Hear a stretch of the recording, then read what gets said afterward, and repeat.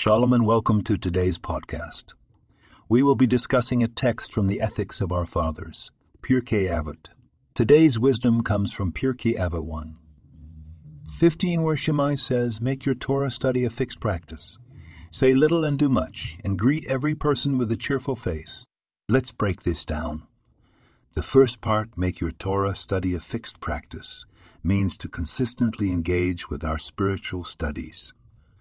Just as we take our meals daily, we should nourish our soul daily with Torah study. This can be applied to any form of continuous learning or self-improvement in our lives. The second part, say little and do much, encourages us to be people of action, not just words.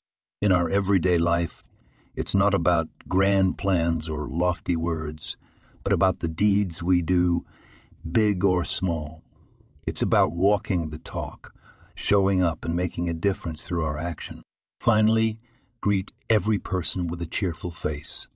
Reminds us of the power of kindness. A simple smile or kind word can brighten someone's day. It's about showing compassion and empathy towards everyone we meet. This seemingly small act can create ripples of positive impact in our communities. Remember, it's about consistent learning, taking action, and greeting everyone with kindness. Let's apply these teachings in our daily life and make our world a bit brighter, one act at a time.